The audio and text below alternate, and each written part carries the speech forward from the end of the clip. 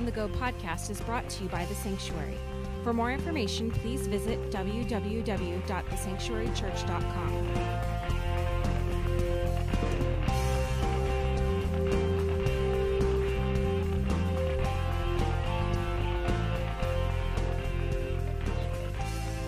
Let's get in this morning. We are in week 5 of Emotionally Healthy Spirituality. Emotionally Healthy Spirituality. We're reading a book together. I read this years ago and said, I got to get this into my life. We are exploring, as the title says, how emotional health and spiritual maturity are inseparable. Emotional health and spiritual maturity are inseparable. This series is offering us a pathway to transformation. How do I change the stuff that's beneath the surface of my life? Today I want to share about enlarging our soul. I'm saying enlarge because our souls tend to start shrinking when we experience loss.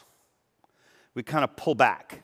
When loss happens, change happens, we don't know how to deal with it, and so we kind of pull back. When we experience loss primarily, and I think this is the big one, is because we just don't know how to grieve. We say all kinds of things. Oh, it's okay. You can still have more babies. It's okay that this baby died. Excuse me? Like, is that the answer? Don't be sad. There's more fish in the sea. Yikes, I had a divorce. This is not, and so we have these things that we say. The problem is there's only one real serious guarantee in life. Well, I'll make it 2. Change and death.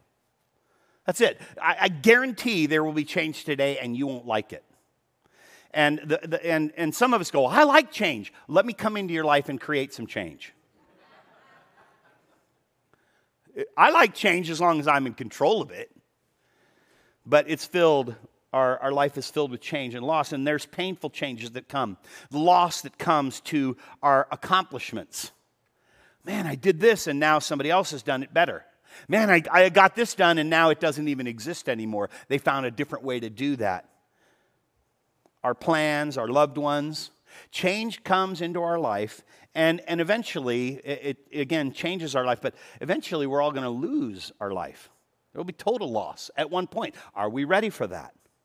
I think a critical discipleship issue, if we're going to grow in spiritual maturity, is learning how to process loss. How do I process loss? All families and cultures have their way of dealing with loss and grief. The thing is, I think we need to unlearn some of our ways and relearn the biblical ways. What does God say? God wants to help us out with that, right? So you open up to the Psalms, and you got 2/3 of the Psalms are what are called laments. They're the expressions of sorrow or struggles with grief, and you just go after one after another. I'm like, I read the Psalms, and I'm like, yep, I felt like that. That's what I felt like that. And I find myself realigning my heart and mind by reading the Psalms. If you are interested, ushers have these this morning, the Lament Reader. How do I process grief? What's the biblical way of processing grief? What's the biblical way of processing change, disappointment, right? Like, I had expectations, right? Disappointment is the result of failed expectations. How do I process disappointment? When someone said, hey, I'll do this for you, and then they didn't do it. And I want to be angry. That's an easy one to turn to. I want to be sad. But the Bible says, hey, you can bring that to me if you want. God says, bring that to me. I'll take that from you. In fact, Jesus said in his second beatitude, blessed are those who mourn. Why? Because those are the ones who are going to be comforted. And that's what we're all wanting. I talked about it last week. We all have a binky. We all have a blankie, right? We all want to be comforted. But Jesus said, blessed are those who mourn. Oh, no. We've got songs about it. Boys don't cry, right? Put on a happy face, right? When you laugh with everybody. When you cry alone, right? We have these things like, oh, no. Mourning is not a good thing. So open up your app. If you have the app, open up your app. If you got your Bible, open up your Bible. I'm going to go to Matthew chapter 26. If you didn't bring a Bible, there's a Bible in your chair back. Matthew chapter 26. It's the first of the good news books, Matthew, Mark, Luke, and then John. Matthew chapter 26. Jesus is praying in Gethsemane.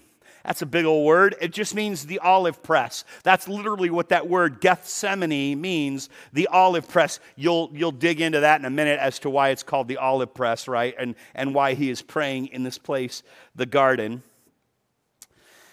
Jesus is praying, and starting in verse 36, I just want to read this narrative for us this morning. Jesus went with his disciples to the olive grove called Gethsemane. And he said, I need you to sit here, and I'm going to go over there to pray. And he takes Peter and Zebedee's two sons, James and John, and he becomes anguished and distressed. Let's just stop there for a moment. Mark actually calls that deeply troubled. And if you flipped over into John, he gives us the reason why. John records that Jesus fully realized what was about to happen to him. That's the way John narrates this scene, praying in the garden. Jesus realized what's about to happen. Matthew just simply says he's anguished and distressed.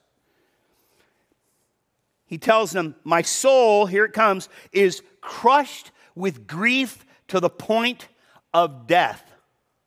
I've been sad, I have been hurt, I have been crushed, but what he's saying is, this is enough. What I'm feeling right now is enough to kill me. I love this. Isaiah chapter 53. You don't have to turn there. I'm just going to turn there. Isaiah chapter 53, verse 3. He was despised and rejected, a man of sorrows, acquainted with deepest grief. We turned our backs on him and looked the other way. He was despised and we didn't care. That's what's happening right here in the garden. We keep going. Verse 39. He went a little farther and bowed with his face to the ground. And he starts praying. He's bowing with his face to the ground. Now, can I just stop for a moment? Our physical, bodily position speaks to our spiritual condition. Let me say it again. Our bodily position speaks to our spiritual condition. It is just my own personal habit. When I first read about this word, prostrate, I went, ugh. It's just as low as you can get. And I find myself in that place. I go, I'm just going to stay here. I'm going to stay low because every time I tend to get high up, I tend to get knocked down. So I'm just going to stay low, you know. But so I have this position for me, but there's other positions.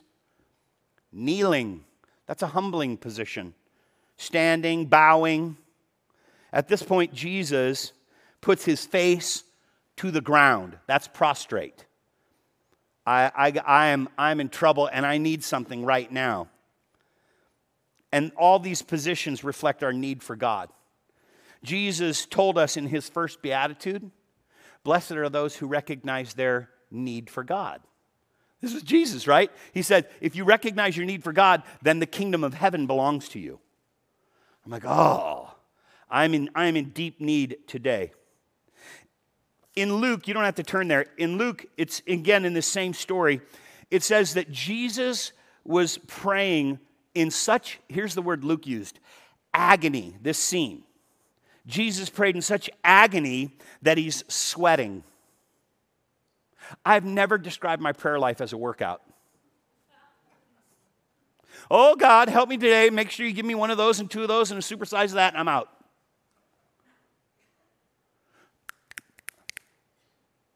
Jesus is having a workout prayer moment. He is sweating, praying. That's intense prayer.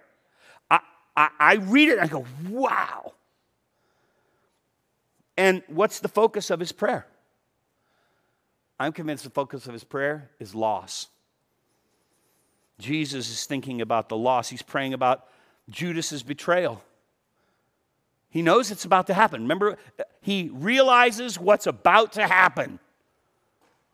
He tells Judas, go ahead, do what you've come to do. I knew what you were going to do. He's praying about Judas' betrayal. He's praying about Peter's denial. He knows Peter's going to do it. Before the rooster crows, he told Peter this. He's praying about the abandonment that's impending of the other 10. There's his followers. These 12 disciples aren't going to pull through. I've spent all my time, all my resource, all of my teaching. I've taught them everything. I have walked on water, raised the dead, healed the sick, the lame, the blind. I've done all these things. Deaf people here, and all 12 of them will not pull off for me. You talk about, that's why he's sweating. Because, watch this, I'm going through this alone. It's the last thing we want. I don't want to be alone. And I'm going to be alone. Then verse 39, continuing on, he says, Father, if it's possible, listen to what he says, let this cup of suffering be taken away from me. I want this cup of suffering. This cup, he gives this picture, this cup, it's God's fury regarding sin. Jesus wanted out. And that's the terror that he's facing. Can I fulfill your plan in a different way? Is there another way to make this thing all happen? Other than me being abandoned, betrayed, alone.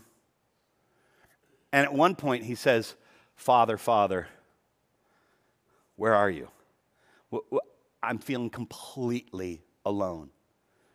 When Jesus doesn't get his miracle, by the way, that's when he teaches us how to enlarge our soul. And that's what I want to talk about this morning. He comes to a place, and it's right here in the garden, where surrender and submission become the thing.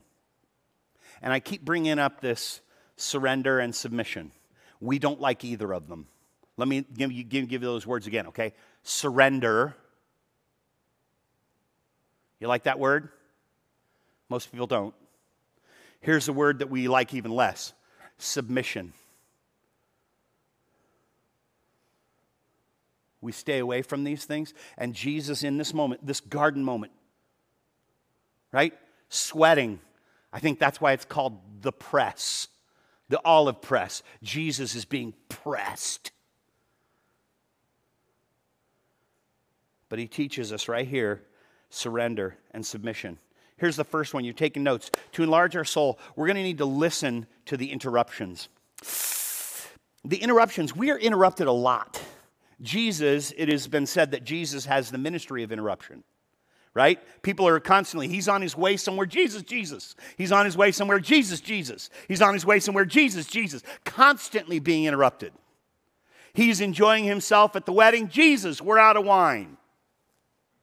Constantly. Jesus is being interrupted. And loss is about disruption. Disruption to our plans. Our tendency is to ignore those impositions. They're not here. These intrusions in our life, they come in the form of death, divorce, bankruptcies, breakups, sickness, disappointment, abuse, dreams turned into nightmares, doors that were once opened are all of a sudden shut, opportunities that are lost, failed and unrestored relationships, children, parents, brothers, sisters. It's like I used to have, but I don't have anymore.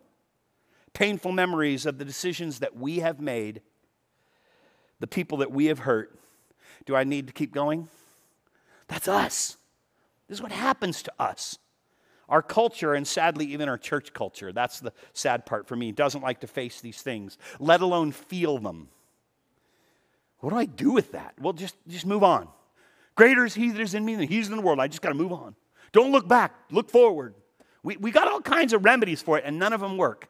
Take a look at us. All the self-prescriptions that we deal with on a daily are because we're not dealing with these changes. We're not dealing with these changes that come into our lives.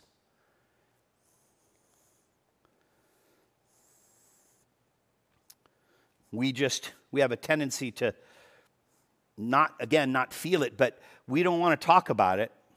We just stuff it, numb it, medicate it. Here's one, ready? Just keep busy.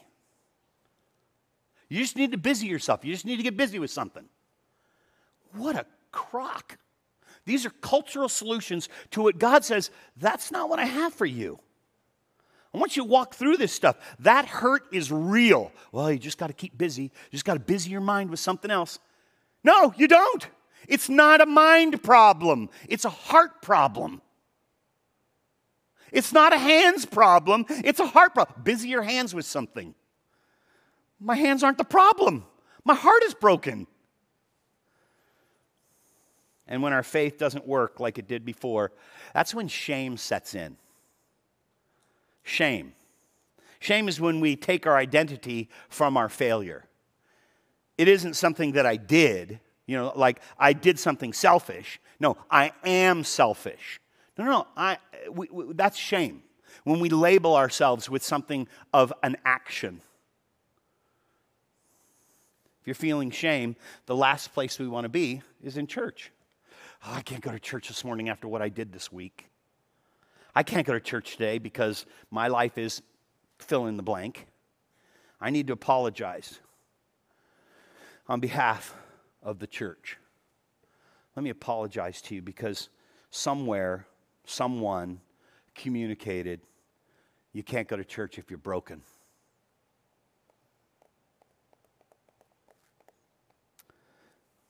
The unwritten but so often communicated rule is good Christians don't get confused. Good Christians don't get discouraged. Good Christians are never depressed. Good Christians don't fall on their faces. Hey, Christian leaders don't fall on their faces. Where did we get this from? That leaders are infallible. Please, in Jesus' name, do not do that to me. We go, check out what that leader did. Did you check out what the leader's made of? Same stuff we're all made of. What by his job description, their job description did all of a sudden we go, well, they're not allowed to fail. Man, let's not do that to each other. It's both unbiblical and inhuman. It's just not fair. I want to show you this. In the book of Hebrews. Oh, so good. Book of Hebrews, chapter 5. I got the Bible bookshelf here for you. Hebrews chapter 5. If you got your Bibles, you can turn there because you're going to want to read this. Hebrews chapter 5, starting in verse 7. While Jesus was here on earth, listen to me now, verses 7 and 8. Just real simple. While Jesus was here on earth, he offered prayers, listen, and pleadings with a loud cry and tears to the one who could rescue him from death. We're talking about the garden, the olive press. That's what this is talking about. And God heard his prayers because of his deep reverence for God. What about the part of the prayer where if the cup can pass? Is there plan B somewhere? What about that part of the prayer? Did God hear that part of the prayer? Watch this. Verse 8. Even though Jesus was God's son, here it comes. He learned obedience from the things that he suffered.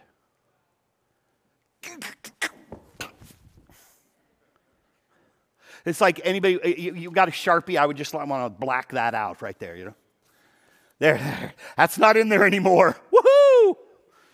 He learned obedience from the things he suffered. Dang it. Jesus submitted to the will of God by conforming his human will to God's will. Beloved, this is a safe place to grow. In Jesus' name, you have permission to feel here, to grieve biblically. There's coming a class coming up in September, Grief Recovery. Grief Recovery is coming in September, and I cannot encourage you enough, if you've not taken it, to sign up for it. If you have taken it, you're like, I should probably do that again on another piece, because you know what I'm talking about. But it's Grief Recovery. This is about, listen to me, it's recovery. It's unfortunate that this wasn't grief pre-covery. Had we been taught well how to grieve, we wouldn't need recovery. So what I'm trying to do right now is pre-covery for what's going to happen tomorrow. But I've got a bunch of stuff in the past before I was taught how to grieve biblically. Before I was taught how to do it, I didn't know how to do it. Nobody knew how to do it. I was 21 years old, and my best friend was killed in a car accident, and then my brother, 10 days later, in a hang gliding accident. My life was upside down, and they said, we just got to keep going. I'm 20 years old. I don't know how to keep going. There was nothing like this back then. It was just like drink, drugs, sex, whatever, work, just keep busy. I didn't know how to deal with it. Grief recovery is coming. It's coming in September. Part of the cost, you get the book, you get all the materials, you get support through this process. This has been going on for several years in our congregation, and I cannot tell you the testimonies, the other side, great stories that have come from grief recovery are too numerous. I can't tell you, every time somebody comes out, we go, oh, I'm so glad I took that. Are we allowed to take it again? Yes, we're allowed to take it again. Jesus had a human will, beloved. I want you to hear it. He wanted out. And he was able to say, coming back here, Matthew 25, right? He was able to say, hey, in verse 39, hey, if you could take this away, take it away. And then he says this, yet I want your will to be done, not mine. The more important thing is not what I want, but what you want. And he's seriously struggling. In Matthew chapter 26, Jesus is struggling in the olive press. 3 times he prays the same thing. 3 times. First time in verse 39. Hey, I want your will to be done, right? Take this cup from me. I want your will to be done. And then down in verse 42, then he leaves them a second time and prays, this cup can't be taken from me unless I drink it, then your will be done. And then in verse 44, he goes to pray a third time saying the same things. 3 times he's going, listen, if there's a way out, I want out. Let's keep going. Here's number 2. To enlarge our soul. To enlarge our soul, we're going to need to let go of the need to have all the answers. Oh my gosh. I've learned a little phrase. I have a question. They ask, I have a question for you. I have a response. I don't know that I have an answer. How many times do people go, you have an answer? I don't have an answer. I have a response. Maybe I have an answer. I've got a question for you. Always makes me nervous. We need to let go of our need to have all the answers. We don't need to understand the why and the how before we obey. Beloved, listen to me. And that doesn't mean we don't want to know. I want to know why. But it's just a bad question. I've shared that with you before. If you can, please remove that word from your vocabulary. Don't ask your kids, why did you do that? Don't ask your spouse, why did you do that? Don't ask coworkers, why would you do that? Why is just a terrible question. And it requires a lot of thinking. How are we going to make this right? What do we do now? There's a lot of other better questions than why. Our culture sees life as a set of problems to be solved. So we invent medicines. We develop new technologies, but life is not a problem. Life, beloved, life is a mystery. It doesn't have to be solved. We've got to let go of these cultural solutions. And when we let go of human answers and solutions, listen to me, we create a holy vacancy that God can fill. But I need this. And God says, all you need is me. But I need this. No, all you need is me. And the minute we let go of this, we allow God to fill that place that we think we need that thing. We go, oh, you are all I need. I learned during one of my own dark nights, just a dark time, I learned, and I quote it to myself all the time, God's address is at the end of your rope. When I finally give up all my solutions, all my climbing, all that I need to do, and I'm down to nothing. I'm holding on, and there's the little fringes are right there. I'm coming out. Ah! That's when God shows up. He goes, "Are you ready to let go yet?" I'm like, "I'm still holding on." Our prayer life is indispensable for grieving well. We don't pray well. We don't pray well. I include myself in this. But prayer is about dependence. Prayer is about knowing our limits. I can't do this. Therefore, I need to pray. Help me to do this. You come in and help me do this. Come with me as I try to do this. Knowing my limits, right? If Jesus needed to pray, how much more do we need to pray? Peter didn't pray. Peter slept. And then he grabbed a sword and cut off an ear.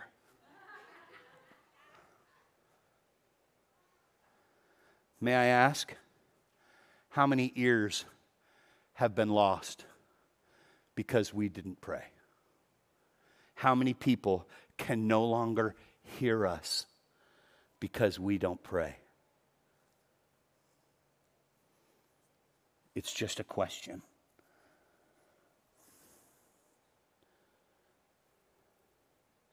How many times, because I'm not prayed up, I just...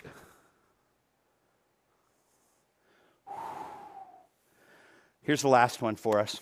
To enlarge our soul, we need to give attention to the presence of God in all that we do. We need to give attention to the presence of God. I keep coming back to this: silence and solitude, silence and solitude, silence and solitude. Those, I'll say this over and over and over again, and you'll get like, is he saying that again? Those who don't give attention to solitude move toward isolation, and those are two radically different things. Those who don't give attention to solitude, I need to spend time alone, just in my own thoughts, in the quietness, silence with solitude. I just need to spend, if I don't do that, I will isolate myself and push people away, and that's where it gets really dangerous. That's what, you know what I'm usually doing when I'm isolating myself? Sharpening my sword. Oh, I'm going to cut off a couple of ears today. God is inviting us to detach from control so we can hear the voice of love speaking to us. The voice of love inviting us to persevere. The voice of love that spoke to Job, to David, to Abraham, to Joseph, to Moses, to Jeremiah, to Paul, to Peter, to James, and here in Matthew 26, to Jesus. The voice of love speaks to Jesus. God will use our pain, beloved. God will use our pain. Open your Bibles, 2 Corinthians chapter 1. He'll use our pain to teach us, and then he'll use our pain as a gift to others. 2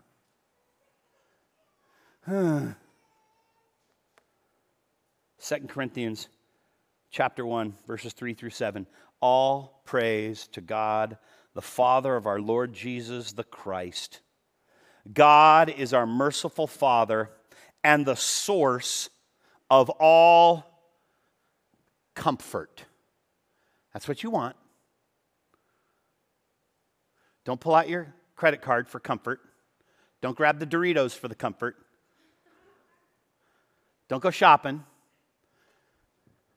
Don't eat, don't drink, don't smoke. Listen, whatever you're trying to comfort with, don't do it. Listen, God is the source of all comfort. Verse 4, He comforts us in our troubles so that, big point, you want to underline it, this is the time. Even if it's in the chairback Bibles, you can underline it right there, so that. He comforts us in all of our troubles so that we can comfort others when they are troubled. We're going to be able to give them the same comfort God has given us. It doesn't stop there. I'm going to keep going. You would like if I stopped, but I'm not going to. Because the more we suffer for Christ, the more God is going to shower us with his comfort through Christ. Even when we're weighed down with troubles, it's for your comfort and salvation. Because when we ourselves are comforted, we will certainly comfort you. Then you can patiently endure the same things that we suffer. We are confident that as you share in our sufferings, you also share in the comfort God gives.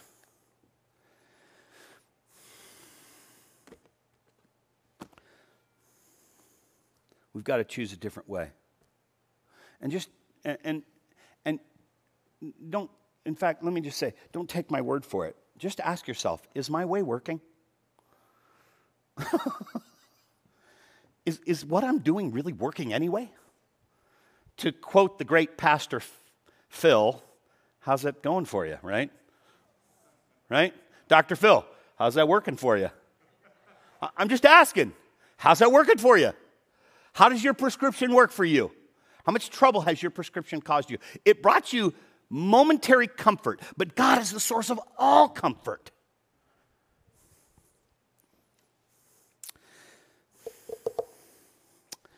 This week, we got some reading to do. We're going to be reading chapter 5, pages 117 to 137, trying to get to the depth of this iceberg. Chapter 5, 20 pages. We can do that, right? Here's some questions this morning for us. What's your takeaway?